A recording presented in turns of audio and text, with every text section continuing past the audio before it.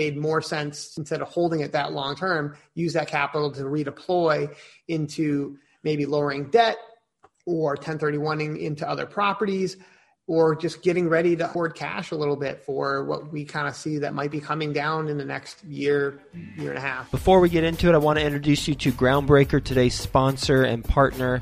They are an all-in-one suite of tools for small to medium-sized real estate syndicators. They've got a special focus on real estate syndicators with 1 million to 100 million assets under management. They help you increase productivity and investor satisfaction by automating fundraising, reporting, and investor relations through elegant and powerful workflows built by syndicators for syndicators. Groundbreaker will help you scale your business without the need to scale your overhead. So they're going to help reduce your costs because of the admin team that won't need to be as large. And they're going to help you reduce your risk of data breach because of the security systems that they have in place. They'll help you increase your revenue by growing your assets under management because you're going to be allowed to focus on the things that are most important, like business growth and operations, not those administrative logistics. And ultimately, they're going to help you elevate your company's brand and professionalism and investor experience because your investors are going to enjoy having this platform with all their information versus however you're currently doing it. 3 things specifically about Groundbreaker I personally like. 1, super easy to use from an investor standpoint and from a general partner standpoint. 2, it allows investors and general partners to fund electronically, meaning that a limited partner can complete their entire subscription and funding cycle without leaving the platform. And on the general partnership side, for distributions, you can set it up so that you can trigger bulk ACH payments within the platform. And then the last thing I really like about Groundbreaker is it's cost effective. It's healthy to the bottom line. Their basic plan allows sponsors to sign up for as little as $100 per month with no limits on deals or investors. And you can read all about the pricing on their website. Speaking of their website, it is groundbreaker.co/Joe, Joe. And when you go there, groundbreaker.co/Joe, you're going to get access to a pitch deck that the Groundbreaker team created so that you have a template should you want to use that and customize it for your own deal. So go to groundbreaker.co/Joe. Quick disclaimer, the views and opinions expressed in this podcast are provided for informational purposes only and should not be construed as an offer to buy or sell any securities or to make or consider any investment or course of action. For more information, go to bestevershow.com. Best Ever listeners, today's guest is being interviewed by Theo Hicks. You know Theo, he's with us every Friday on Follow Along Friday.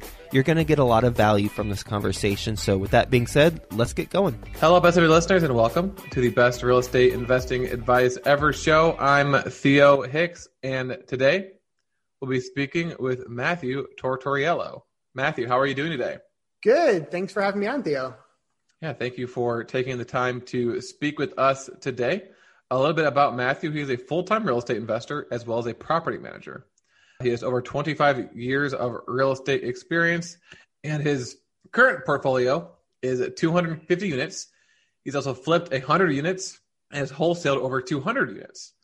He is based in Springfield, Massachusetts, and his website is yellowbrick.org. So, Matthew, do you mind telling us some more about your background and then what you're focused on today? Sure. Thanks, Theo. So I actually started getting involved in real estate when I was 16 years old. I kind of read Rich Dad, Poor Dad, got all excited, and I went and bought a 2-family house where I borrowed money from my grandmother, actually, in Pittsfield, Massachusetts. And I kind of got my feet wet where I wanted to learn everything and try to manage it and fix everything. And about a year later, I sold it and I learned a lot of lessons there, what not to do, basically, how not to manage. And it was definitely an education. I broke even on everything, but it was more of an education experience. And then forward years later, I got into some multifamilies out in Michigan and, to be honest, lost my shirt there. I hired a property manager because I thought, all right, now I'm going to hire a manager and learn from the last experience. And Unfortunately, it was hard to manage from afar, and I got taken advantage of. And eventually the 4-family got completely robbed. The toilets, the heating system, everything gone. And the insurance company refused to pay for it. So I had to take a full loss there, which sucked.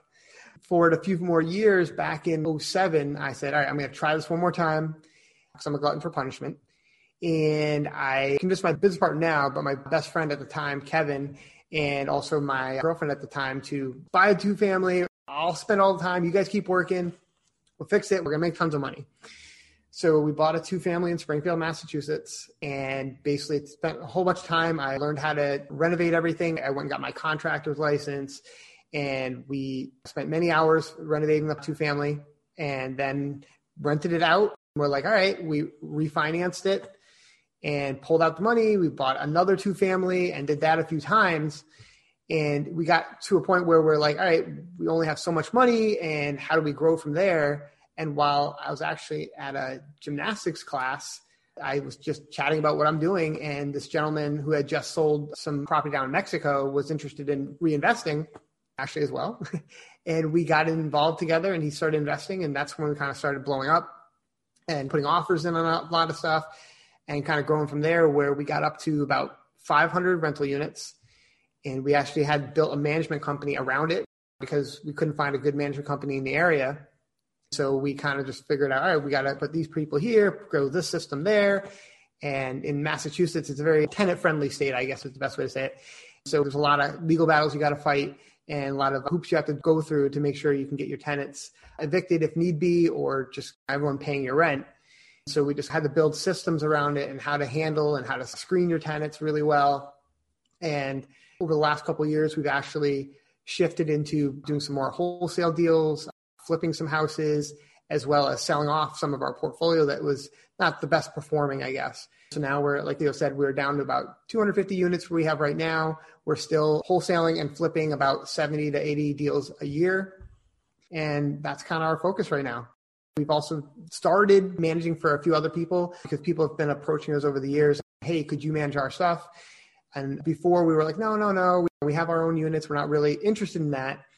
But we have actually a really great team. We've sold off some of our units, so we have the capacity. So we said, all right, why not? So we've taken on a few management clients, and we're kind of picky and we're kind of being selective on who we'll manage for. Just want to make sure that we're all like-minded. And other than that, we actually started also a YouTube channel to give back to the community because we found that that was really pivotal on our growth, was that other landlords in the area were willing to share their knowledge and advice and help us not make the same mistakes they made. So we want to do the same thing for the future generations. Great, Matthew. Thank you for sharing that background. So a few follow-up questions. You said you met the guy, Theo, actually, at a gymnastics class. Was it really as simple as just talking about it and then he's like, I'm in. And then the next day he wrote a check? How did that relationship develop? And then also secondarily, at that point, how many deals had you guys done? So first we were on our third deal. That was our third duplex actually. And I'd been going to the class for about a year. I actually was the one who kind of started the adult gymnastics class. And I'm just a talkative guy. And so I was just sharing what I was doing and just talking about it and how excited I was. And he was very intrigued by my passion. So he asked if I would have lunch with him. We sat down and we had lunch. I told him a little bit more about what we're doing. And I still didn't think that we were going to be an investor or anything like that. It was just more just shooting the breeze with this guy. And they invited me over and we jumped on his trampoline and we talked more. And then all of a sudden he's like, well, hey, I just sold some property in Mexico. I'm looking to redeploy some money. Would you guys be interested in having me partner with you? So I'm like, well, yeah. Because at that point we were like, how are we going to keep growing? We didn't have a huge background with banks and stuff like that and a huge financial background. So we thought that leveraging his other business as well as his funds would allow us to grow to that next level. So we kind of went from there. So you get 3 duplexes. How long had you been doing this for at that point? In that stage of the business, about 3 to 6 months. I think so that's really fast. Yeah.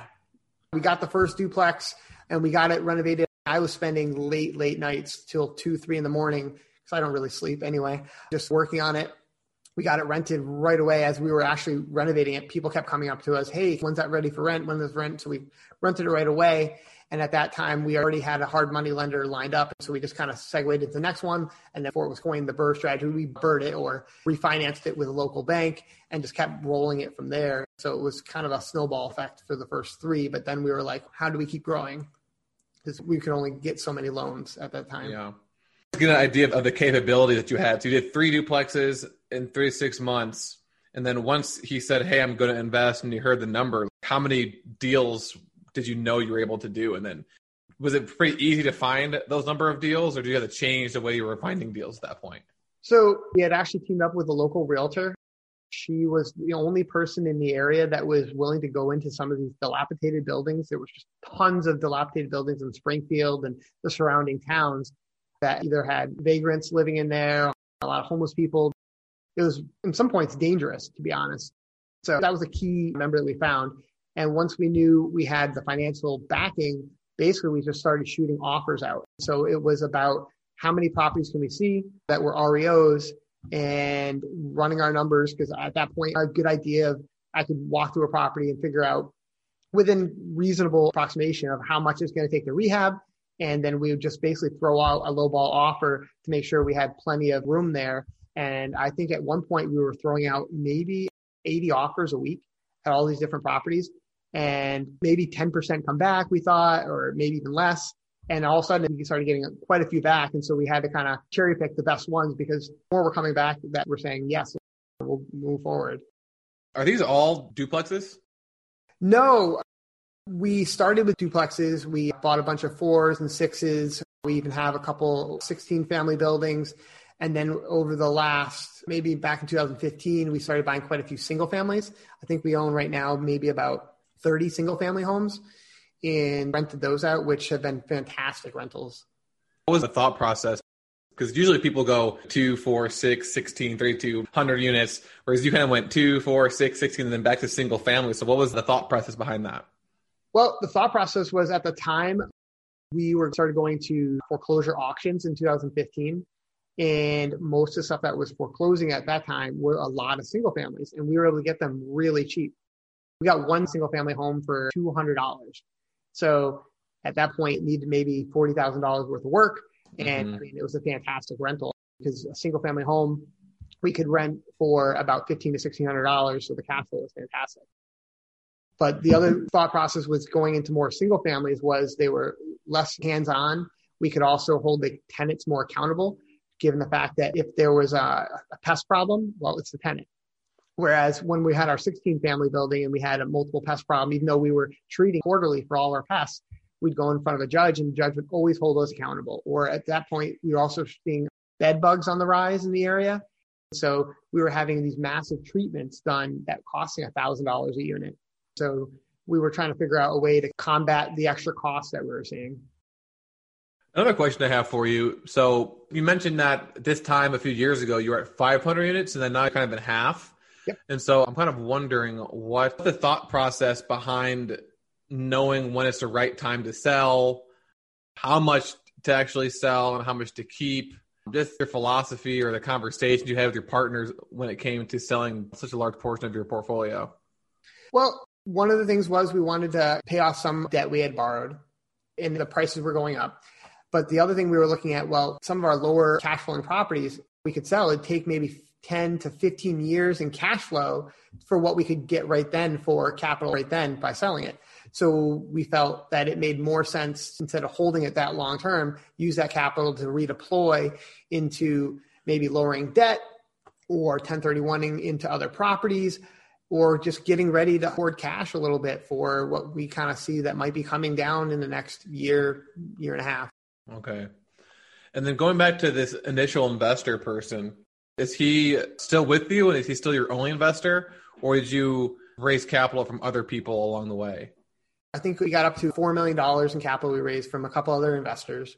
But for the most part, Theo, he's still with us. And we're basically the 3 partners. It's Kevin, Theo, and myself.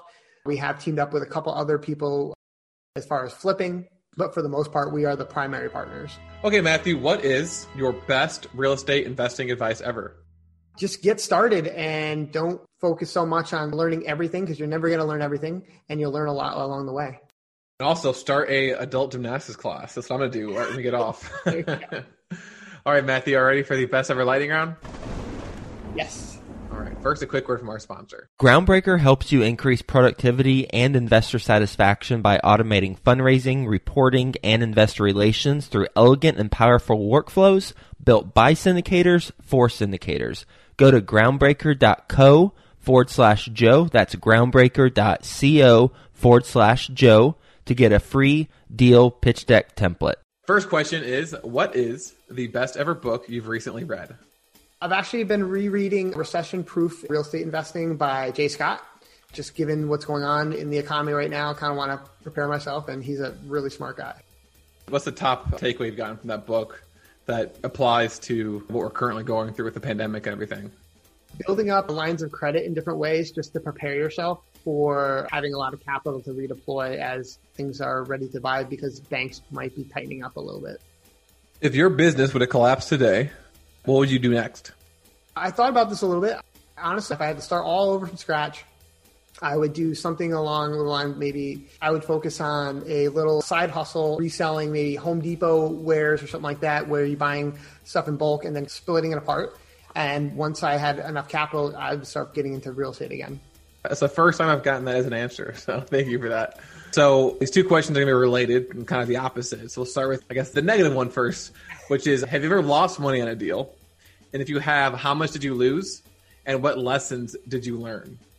Okay, yes, we have lost on a few deals. One particularly stands out was we went to an auction down in Wilton, Connecticut, which is about 2 hours away. So it was a hike. It was the furthest one we've ever done.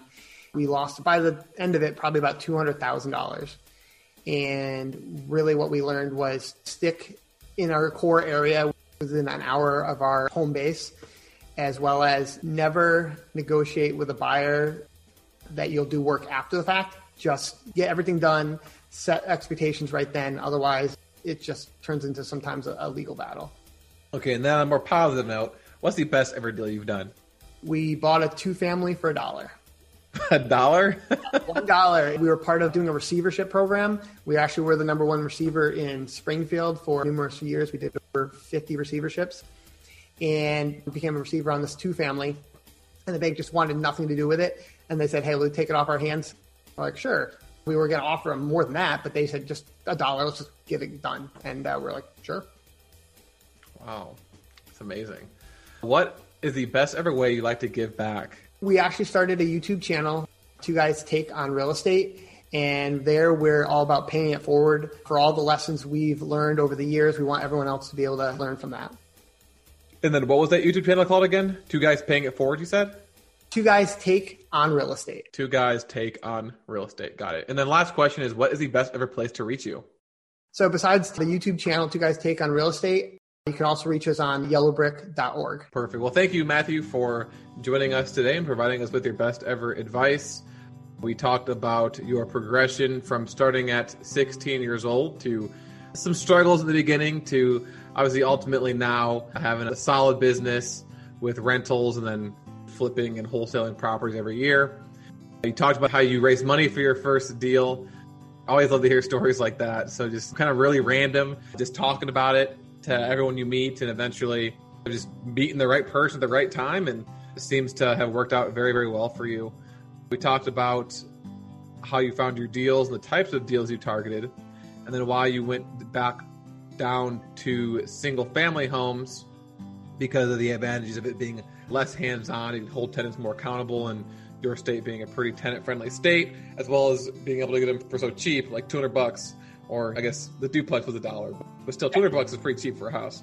And then we also talked about the thought process behind selling off properties, like when do you sell, how do you know when to sell, which property should you sell, and then we gave your best ever advice, which is to get started, and then also to not fall into analysis by paralysis in a sense, or just educating yourself to the extreme and using that as an excuse to not really take any action. So couldn't agree more with that, Matthew. So thanks again for joining us today. Really appreciate it. Best of your listeners, as always.